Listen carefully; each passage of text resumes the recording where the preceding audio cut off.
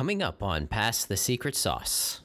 The two most important things, no matter what business you're in, we all know it. Yes, product is incredibly important, right? You can't win if you can't match your product to a need. But really, sales and distribution and understanding your costs are, principles that are going to be here for the rest of time when you're looking at building businesses, whether you're the highest growth venture-backed business or an incredible family business generating, cash flow, but is a small business.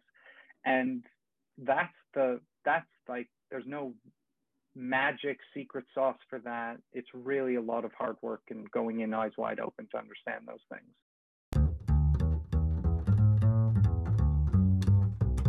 Welcome to the show. I'm Matt Shields. On Pass the Secret Sauce, we unscramble the life stories, skills, and secrets from the most wicked smart minds and interesting people to uncover their experience and recipes for success that will help you get an edge on your own life. My goal is to help you rein in on the chaos that life throws at us by learning from other high achievers. If you're new to the show, we have episodes with founders, CEOs, investors, and leaders. So if you like to learn and are motivated to improve your life, then kick back and listen to our guests pass their secret sauce. Today on Pass the Secret Sauce, we have Dean Brauer, who is the co-founder and president of GoHenry.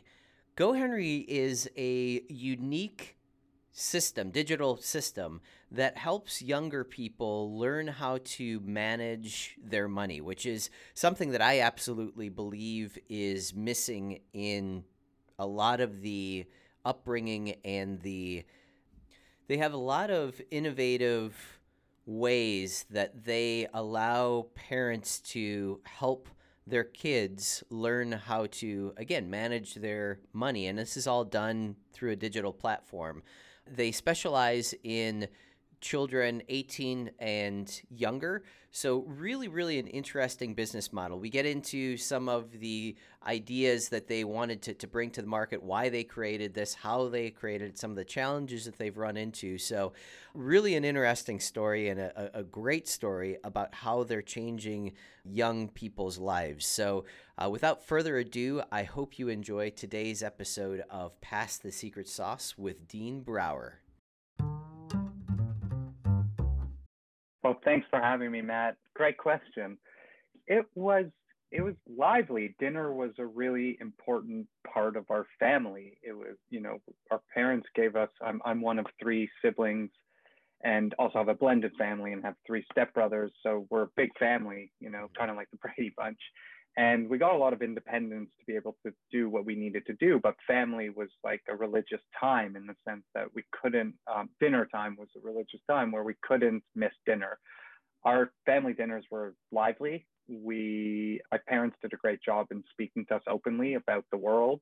Mm-hmm. I come from somewhat of a family of entrepreneurs. So I always joked that like, I didn't do an MBA, but I got one at a dinner table, and I got one through like practice and being able to hear like real stories about what it meant to grow business, and not in a romantic way, in a positive way, but the reality of what it was to be an entrepreneur, take risks, how to do customer discovery, how to price, what does it mean to work and earn money for a living. So that it was interesting because like that was my father, who was an entrepreneur, an uncle who was an entrepreneur, a whole bunch of my mom's first cousins who are entrepreneurs. Wow. So it was interesting to like, that's one of, I always joke that like my MBA should be like on my LinkedIn should be MBA from my dinner table. That's great. That's great. What types of industries were all these people in, all your family members in? Varied. So it's varied across like manufacturing and furniture, automotive, retail, software, pharmaceutical, proper investing, some interesting other manufacturing businesses. So it was like a wide range, and it was never, until, I did what I was doing, wasn't too many people doing like venture-backed companies. This is like, growing businesses and thinking about cash flow and profitability and all those wonderful things. That's interesting. So you're one of the first people that took on investments, correct? That in your family? Yes. So and what was their reaction to that? I mean, I'm assuming that you probably were bouncing ideas off of all of the people that you had in your network. Were they kind of steering you away from that, or did they think that that was a good idea? What was the thoughts there? No, I mean, there was a few things like that was encouraging when, we'll get into how I got this business started with a group of people, because it's not my necessarily my idea, but Mhm. and it's not a traditional founding story. I got a lot of confidence because I did have some people in my network who were venture investors. I Okay. had entrepreneurs in my network through my family, and it's just a different way of building a business at the end of the day. Yeah. So it's more about the tie that binds, I think, both groups, right? Is at some stage someone has to take a risk, and at some stage you have to back yourself, right? And you have to believe in yourself, and you should go into it no matter how you're funded and what type of business you're building, eyes wide open. Hmm. Success is a continuum over a long period of time. It's not just financial success, first of all, when you're starting a business, although that's incredibly important, but it's a journey and it takes time. And to have the confidence to be able to do that sometimes comes from seeing other people do it, and other people who maybe are smarter than you, or you perceive smarter than you and more sophisticated. But a lot of the confidence I got was that back yourself, Hmm. right? Like Hmm. feel confident in the idea. Of course, do, make sure the market's there, the product fits the market, understand your costs, understand your cash, all that wonderful stuff. But at the end of the day, like know that it is about the fortitude you have, the grind you're going to put into it, and that you have to be tenacious to work through it, because you won't know all the right answers. And like hard work goes like most of the way. Yeah. Yeah. And that's like really encouraging stuff to hear. And you don't have to come from, the best schools in the country, or, be building businesses from the time you were 11 to be a successful business person or entrepreneur. There's certain principles and fundamentals, and you need some toolkit and some exposure to other people to help you. But hard work goes a long way in life, and having conviction and the tenacity to stick with things helps a lot.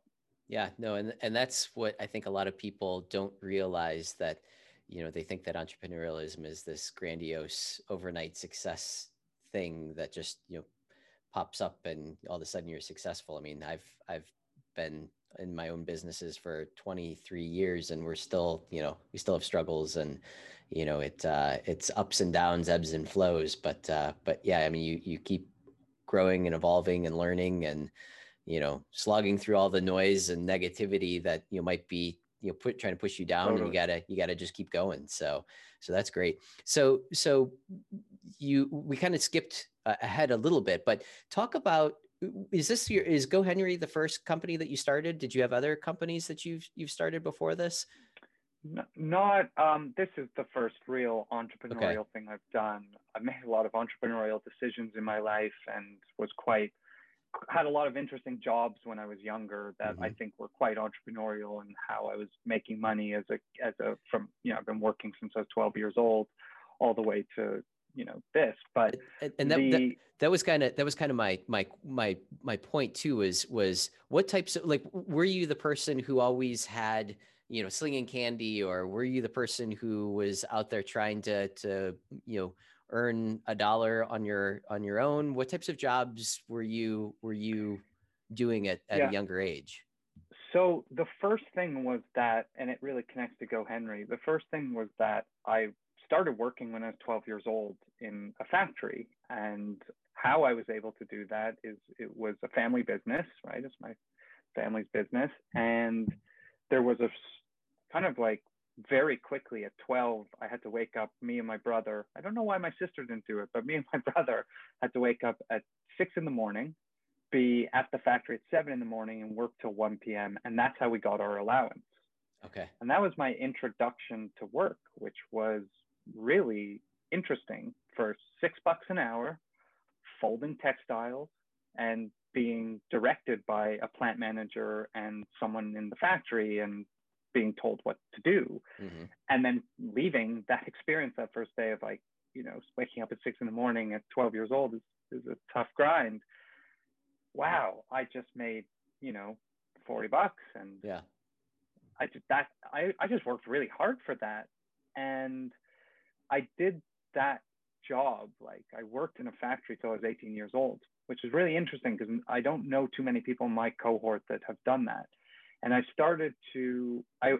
did like every job except for what was called piecework, which piecework was like the highest prize job. You can make actually really good money, like pushing out the furniture and being responsible for the assembly. So I worked like receivables, packaging, shipping, textiles, factory cleanup, returns. I mean, everything. And what I really learned was like efficiency, why efficiency was so important. I learned really valuable things around how hard it is to actually make money and earn money, and how having a respectable job, whether you're sweeping the factory or running the factory, like everybody deserves respect, right? Yeah. Everyone who's going out and working hard, they're trying to provide for their family. And it gave me incredible skills of getting to know a lot of people that I wouldn't have been exposed to based on how I was brought up, and gaining huge amounts of respect for that kind of work, right? And that was an interesting dynamic because I could talk to the CEO of the company in an honest way, and I could talk to the plant manager and everyone working under them, and the plant manager was my boss. And, true story, I got fired once. Yeah. I got fired by the plant manager because I didn't show up to the minute on time. I was like tired and sat down on a skid while I was supposed to be doing something. They kicked me out of the factory and they fired me, and I couldn't come back for weeks. Yeah. I mean, all those things like really helped me. Yeah. And when I reflect on it, it's a lot of inspiration today. Like it's really, I thought it was a cool experience. Then I did like some entrepreneurial stuff, like in university. We used to have this promotional, it wasn't a racket, but we would sign up oil change companies. And so you'd go to a Midas in a neighborhood, right? And you'd say to the franchise owner, like, let us go do a promotion in the neighborhood to drive the neighborhood, footfall to your Midas operation. Yeah. And for you to do that, we need a promotion from you. So we had these like laminate promotional cards, and for $69.99, you could get like 5 oil changes for free as your tire rotated. And we went out to the neighborhood and banged on doors, and we asked people within 5 minutes at dinner time, can you write us a check for $69 and we'll give you this promotion? Yeah. And we brokered the deal with the franchise owner that like he had to give us those promotions more or less for free. Yeah. So I was earning about like $45 a card that I could sell. Wow. Started making like good money in university and only working like 4 hours in an evening. Yeah, there was some setup and admin behind that, but it was that was an incredible experience because that's what taught me how to sell. Like I had to come to your doormat, knock on your door in dinner time, and convince you why you needed this, and to write me a check for $69. I mean, it was, so we did that all through university. And you started that, or you were one of the yeah, it was like that? It was one of my really good friends' older brother who had done it and like latched onto the idea, and we all just like, we were like, let's go. And that's cool. So we'd drive out in cars, and there'd be a fleet of us, and we'd organize like who took what turf, and we'd have a map. And it was really, some days you knock on 200 doors and you don't sell anything. Yeah. And some days you knock on 200 doors and you sell 10 of them. Yeah. And to be able to go through that experience, and like no one, I feel good about how I presented myself. No one ever kicked me off their lawn, and it was genuine value we were delivering. Yeah. That was, and then, I'd hustle a little bit with like, we'd have Santa Claus parades. I'd figure out how to buy wholesale flags and go sell them for the day and make a couple $1,000. Yeah. So, stuff like that. You definitely have entrepreneurialism running through your veins for sure. I mean, it's those are some pretty good stories of starting out and making things happen on your own. Love it. Yeah, thanks. Yeah, it's fun. So how did Go Henry get started? So Go Henry was I lived in the UK for 10 years, lived in London, England, and my background at the time was in marketing, and I was doing work for brands like PlayStation and Telefonica, which is a big telecommunications company. And I had met a group of 3 parents who had this idea of Go Henry, and it was born out of their own family. It was effectively like they were seeing their teenage kids spending all their money on iTunes and Mm-hmm. Amazon and streaming games online and attaching parents' credit cards to this. And they started, they were like thinking of like how do kids get their money? They get their money through allowance, but they also don't have a safe spending mechanism to spend online.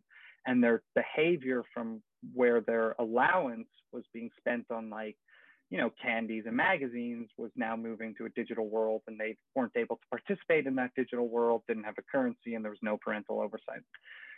So the kind of what you see today almost with our product comes like isn't that far away from those ideas.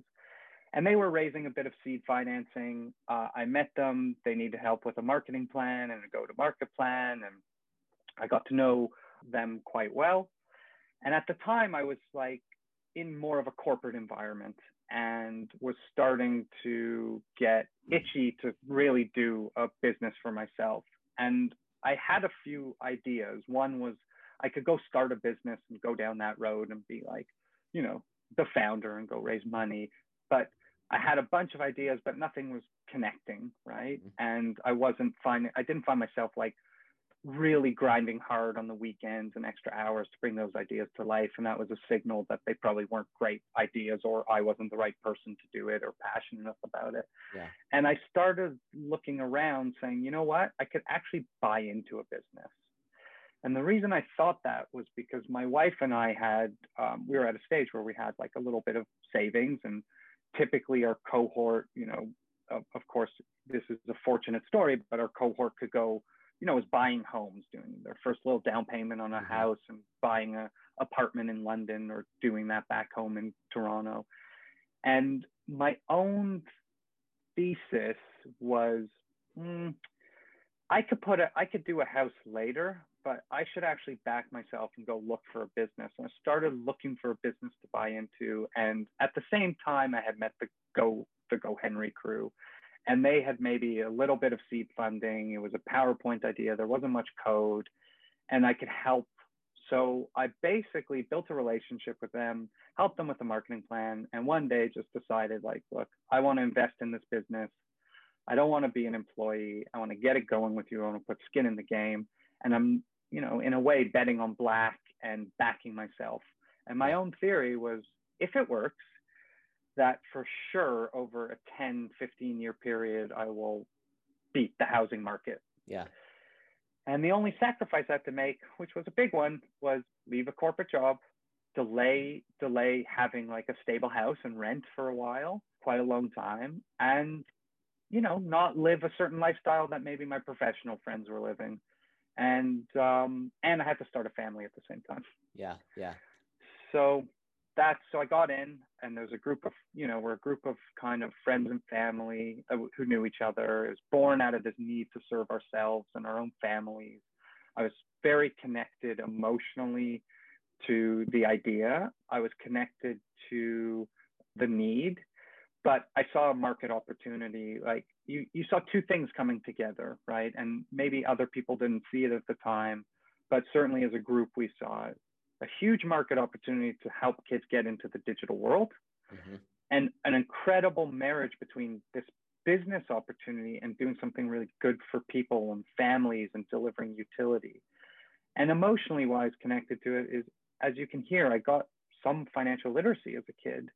I was able to take control of earning money from a young age, which was effectively my allowance, mm-hmm. but I learned to manage that money.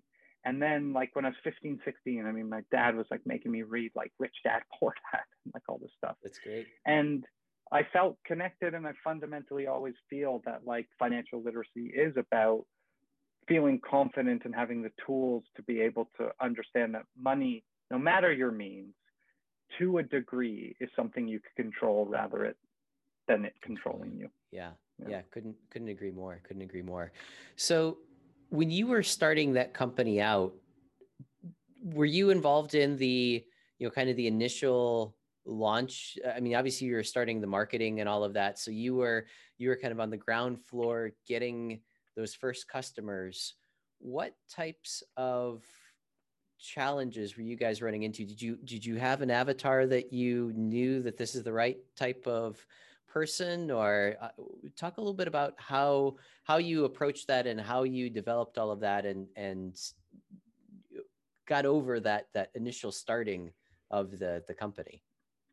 Yeah, tough times, right? Those are really, really tough times. There was a few things. One, we were creating a category, right? Mm-hmm. This idea Right. of kids having a debit card and allowance moving digital was was very unique, and there wasn't a blueprint for this. So the first little bit of the company was like, as we were getting together and we knew we could get some financing, was really putting the plumbing together. So thinking about the product and the processing and the banking relationships and all that stuff. And it took us a bit to get the marketing to work. I think in the earliest days, it was tough in the sense that there was no demand in search. So we weren't like a traditional e-com company where you could go into search, work your keywords, work your SEO. There's high demand and traffic there for you to pick up. You had to create the category and drive demand from the top and educate the market. Facebook was coming into maturity. It was still a bit of a black box. It wasn't the ad tech on Facebook back when we started was there, but it wasn't, there wasn't a highly skilled kind of workforce that was understand how to use those algorithms Mm-hmm. and, drive demand from paid social, and that evolved. So we tested a lot of different things. We did a ton of customer work. Our CPO, who's in the business today, he and I used to, I mean, I remember even in the earliest days, like day one, just picking up the phone, speaking to customers, and doing like a lot of customer development work ourselves to really understand the appeals, the barriers to entry, and how we could create both a product that dealt with those things, but also a hierarchy of messaging. And And then, real quick there too. So you're mentioning the customers. Who actually are the customers that you're reaching out to? Is it the parents or is it the kids or what? so we target the parent, Okay. and the parent has to, the parent is effectively the legal owner of the account, and that's why on a regulation perspective you're able to get kids as young as 6 using a card or an app like this. Mm-hmm. So the parent's the legal owner, and then the kids are the users, and we're designing a product for effectively 4 user groups: the parents and kids of, from 6 to 17, which each have their own different life stages.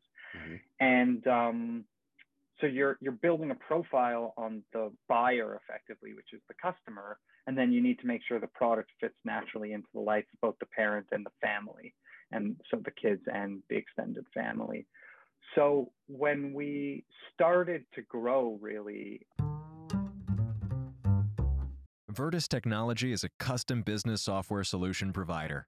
Are you tired of manual entry into an old system that creates more work than it helps?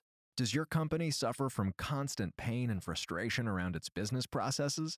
Do you spend a lot of time and money trying to hunt information down or figure out what is happening in your business? Vertus Technology can help solve all of this.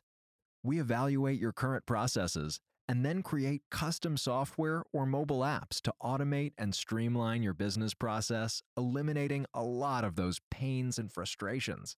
Unlike other systems, our goal is to digitize your current processes and systems so that your staff's learning curve is very small.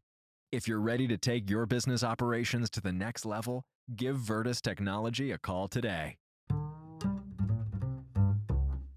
it was about understanding who the best customer was, and then testing different things in digital to find the best customers that deliver the highest conversion rates on your landing page and become your most profitable customers. And then we did a lot of work in the early days. It took a bit to get the numbers going, and there was like a year period of like building the product and customers. We weren't really finding the market. There wasn't product market fit, and Mm-hmm. it was a grind. And then it kind of, the market moved a bit forward. Cashless was coming, and we honed into traction channels, digital channels that could work, drive growth for the business. And then it was all about understanding the profitability of a customer and how to get the most ROI on your spend and building out that engine. And as you were saying earlier about entrepreneurship, like this is, a daily activity of understanding your ROI and your costs and Mm-hmm. all the levers you have available to pull to get the business on the right economic foundation. And the two most important things, no matter what business you're in, we all know it. Yes, product is incredibly important, right? You can't win if you can't match your product to a need. But really, sales and distribution Mm-hmm. and understanding your costs are, principles that are going to be here for the rest of time when you're looking at building businesses, whether you're the highest growth venture backed business or an incredible family business generating, cash flow, but is a small business. And that's like, there's no magic secret sauce for that. It's really a lot of hard work and going in eyes wide open to understand those things. Yeah, couldn't agree more. Couldn't agree more. So once you had the the profiles that you were going after, what types of techniques did you use to be able to grow that? I mean, did you find, you mentioned that you found some different channels that were working well, but obviously with that growth comes other challenges as well, processing all of those and getting those systems in place. Talk a little bit about, how you guys approached, that scaling aspect of the business. Yeah. So we fundamentally feel that a lot of this is about having a method and a process and matching that method and process to your market and your business and understanding all the levers available to pull to make sure that you can fulfill demand and drive demand. So it's really a scientific method at the end of the day. Now, my background is more in, I'm a really qual person, consumer person, product. I have good instincts on product and design. I have good instincts on advertising and branding. I understand the funnel, understand the customer, but we have a great team, like an incredible product team. And it's a mix of and a great CEO who is a PhD in, not everyone can have this, but we have a CEO who's a PhD in economics, and he's really an engineer and a statistician. And the mixing of science and art in the business. Mm-hmm. So is a really interesting thing to help you understand your growth and manage your growth. And I think I often think what would you do if you were a restaurant owner versus, your bigger company that has more resources and means? Someone who understands costs and finances and someone who understands product and marketing and sales really is a good formula that's tried and tested. So we just worked the method, we worked the process, and that is not something that was obvious to us always, right? Mm-hmm. It's a really iterative thing, and we like to say that we grow through learning, right? Mm-hmm. It's experimenting and learning to find that method in the process. And I think the hardest thing about being an entrepreneur is, as you're building your business, sometimes if you're going into it and thinking there's vertical traction right away, those are the lucky folks. Yeah. That's just perfect product market fit. Bunch of things come together, some good early decisions, but a lot of that is just identifying just this void in the market with this high need, and you go like that. Most of it is working early to understand your process, your customer, your cost, and testing and experimenting to figure out what method and process works best for you. Yeah. And not being afraid to fail. You have to be willing to be able to say, we might be wasting our time trying this, but it's worth a try, so. Definitely. And, there's this saying of an entrepreneur, you do have these peaks and valleys, and there's this you could get into the valley and feel despair. You're going through interesting psychological development as a human when you're doing these things. And I think a lot of it is just taking a breath, having conviction, and knowing that nothing is perfect. No business is perfect. No process is perfect. And you're going to learn through that experimentation. Yeah, and it's interesting too. I think that as you are going through that, you get used to going through these ebbs and flows too, and you start to recognize like, oh, I can remember when I first started out, it was like, oh God, we're not doing well. What's going to happen, and this isn't going to work. And now Oh, it's like you recognize that today's not a good day, tomorrow will be better. That's pretty well, that's part of being an yeah, entrepreneur.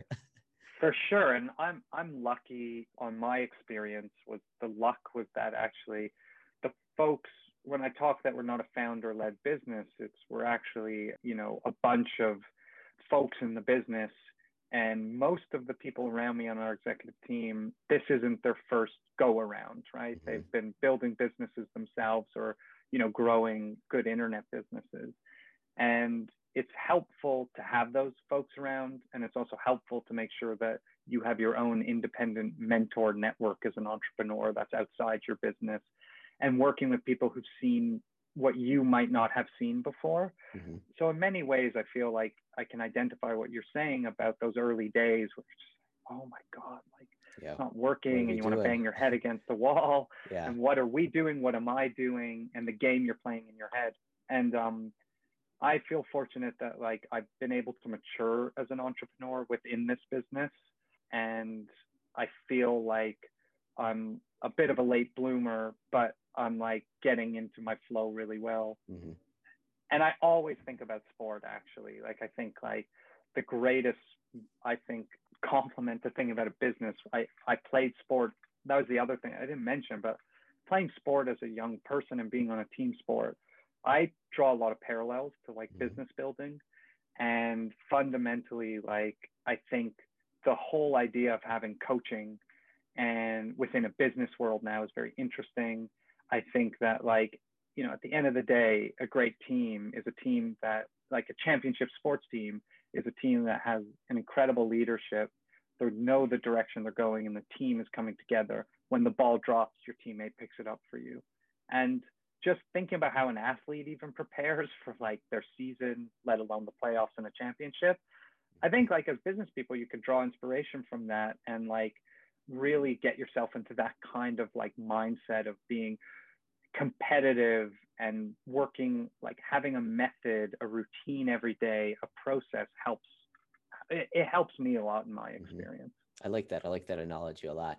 You mentioned you kind of just glanced over it real quick, but have you joined any type of entrepreneurial networks, programs, mentorships, or anything like that? Which ones have you joined, and which ones have you enjoyed the most or got the most value out of? Would you say? Yeah. So I've started doing that over the last few years. So one I did for a period of time. I had a business coach, and that was something. It's actually the first time I'm admitting it publicly. Few people know about it. I don't know why I haven't admitted it publicly, but it's just one of those things.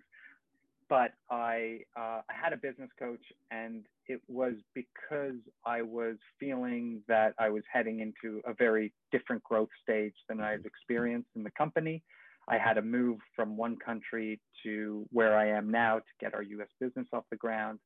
And I was tapping into this idea of like, well, Michael Jordan, every day had someone helping him get in Yeah, the game. the sports analogy again. Why Yeah, I yeah. should I should get someone getting me in the game because I was leaving the HQ. I'm the only executive outside the HQ today. And I needed to make sure I wasn't isolated alone in that journey. My team's super supportive. My partners are supportive. It's great, but I wanted my own resource. That was really helpful. It's great. And then I was recommended by a great founder and CEO of a good venture backed company that I got a chance to kind of get to know this guy. And he was a big proponent of he's actually in a couple different entrepreneurial groups and recommended one for me that recommended two. I've decided to do one, but I've joined a local one in Canada called Okay. the Founder Cities Project. And it's like a really great diverse range of entrepreneurs from, like high revenue, high growth, venture backed entrepreneurs, right to like kind of like people starting a new business with 5 people on their team. Mm-hmm. And it's great. I mean, it's great to have an outlet. Sometimes you go into it and you're like, oh, I'm so busy and my calendar's full and Yeah. I've got young kids, but all the time I kind of leave feeling like it's nice to have a support network outside your business. It's really a mix. Those forums, these groups are a mix of personal and professional, which is nice. So it's good to be able to identify with other people.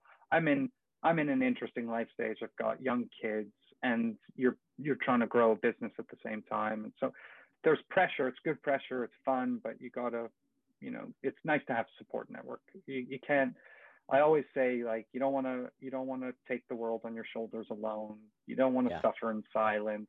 It's really important to have a network of people, and it's kind of like, as I get to understanding life more, I fundamentally believe life is about the positive relationships you have and the experiences you collect, and that's really what it comes down to. So in your business life, you should try to have some fun and connect with people you want to work with in your company, outside your company, and have support. I love that. Because otherwise it's lonely and it could be really brutal. Yeah, I love that. And I'm a complete believer in getting as much mentorship and as much advice as you possibly can whenever you can. So I love all the different mentorship programs or programs that help you succeed. Bounce ideas off other people that have been there, done that, and learn from their mistakes. We didn't really dive deep into what GoHenry actually is. We know that it is a platform that allows essentially children to have their own method of managing their money. But how does it work? I mean, is it basically the parents are depositing the kids' allowances into this platform, and then is there like training, how to spend money, manage money, all of that kind of stuff? Is that all included in the platform as well? Yeah, for sure. So think of it as in the category, think of us actually as like an ed tech and a fintech company, right? And the way it works is you've got an app, and there's two views in the app effectively, right? There's the view for the parents, and then there's the kids, and both have their own username, logins, password. And that app is connected to a debit card, and it kind of makes the debit card more sophisticated, smarter than it would be if you just had a debit card without an app. So the way it works is the reason parents sign up is, and what they're looking for is, they're moving from like a cash-based allowance method into a digital one. They're connected to financial literacy and financial education. So, and then there's an ease and convenience component of it. And we know that kids now need debit cards. They need debit cards, not in 2020, it's not just now online. It's like you need a debit card in store as well to shop, because the world is just accelerating into this cashless society. So the idea is, like, with the rise of a cashless society, we need to make sure that kids can not only participate in a digital economy, but that they can actually learn about what money means to them, the value of money. And to do that in a digital world, you need smart tools like an app, and you need to connect that to the payment instrument, which is the card. So the parent, the way it works is the parent like loads their wallet.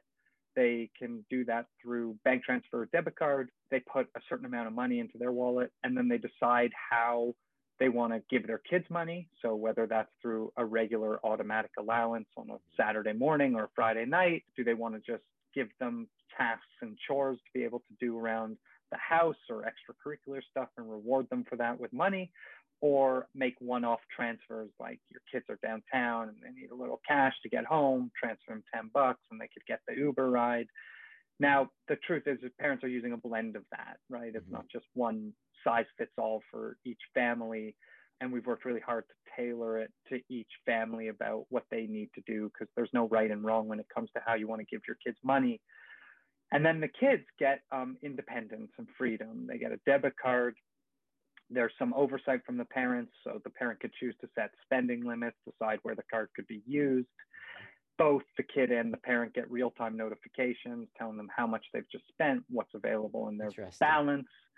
And then the kids go through a process of learning to manage money. And as they're growing, from maybe when their parents are signing them up, they're 8, 9, 10 years old, and they're growing with us till they're teenagers. And they get some important features and functions around kind of understanding the value of money and going through a cycle to do that. features where they can earn money and request to earn more money. They get to, so it's like, we think of it like earn, save, spend, and give. So they can earn some money based on how they agree with their parents, right? A lot of this is about starting conversations in the family. They can earn some money. They can save some money. So they could set a savings goal for whether that's a cash-based goal or they're saving towards an item. And we try to build a habit of savings to make it automatic and user-friendly. So the child tells us what they're saving for and their goal and when they want to meet that goal. And then we automate it for them. So they tap the button, and we basically put aside each week a certain amount of money to reach that goal. And it's very important. Kids are setting short-term goals and long-term goals. Then spending, they're able to spend online and offline. They can personalize their cards. So actually, we give customers a choice, and they can upgrade into a card where it's Go Dean or Go Matt instead of Go Henry, and they pick from, there's about like a whole bunch of different designs. And then in the app, they could categorize their spend based on the last week's, the month, the category and type of spend. And we visually show that to them to help them understand what's coming in and what's going out. And then we work in the US, we've partnered with Boys and Girls Clubs of America, and kids make micro donations to Boys and Girls Clubs. So, and then within that experience, there's a lot of nudging about why it's good to give, how much allowance is right for the age, what a chip means, what a pin means. And there's a whole lot of like nudging and some content in the app to help kids learn about money. And it's really, really a full tool to give kids independence and money management skills. I love it. And is there an average age that you see people using this? I know you said that, they're in there young until maybe they're a teenager. Is there like a kind of a sweet spot, I guess you can say, when people should think about getting their kids involved in something like this? Well, we service age groups from 6 to 17, and we have good representation across all those age groups. And it comes down to the parent and the family and what's right for them. There's research that's been done by a company called the Money Advice Service in the United Kingdom that partnered with Cambridge University in the United Kingdom. And it's old research now, maybe 5-6 years old, but it's one of the best studies to show that actually your habits towards money start from as young as 7. Mm-hmm. So your attitudes and behavior towards money starts as young as 7, and that your parents actually play the biggest role in your life. And a lot of that is getting experience from a young age and having positive conversations around money. And there's a lot of hacks for parents to be able to do this really well. But, we have lots of 6-year-olds and 7-year-olds. We've got a lot of 8 to tweens. And then, we're a unique company when kids stop at 18, and we actually have customers writing us letters like to cancel, writing us letters to say, we need this. You've done such a great job for our family. Almost 90% of parents feel their kids are better off at managing money as a result of using Go Henry. And they write us letters to say, well, we're graduating them out, and thank you so much. Thank you so much for what you've done, and so there's we're dealing with two of the most emotional things in a parent's life: their kids and their money, right? Yeah. And we bring those things together under a brand and a product and service. So I love it. This has been fascinating. I certainly appreciate the time, Dean.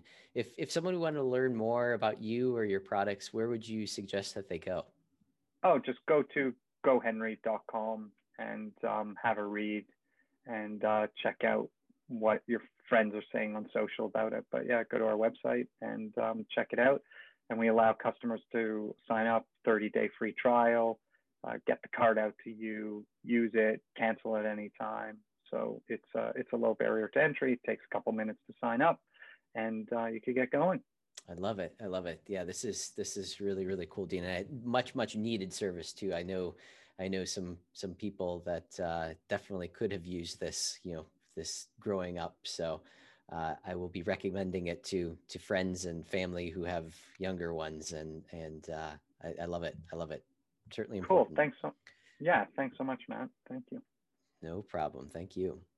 Thanks for listening. And remember, Pass the secret sauce.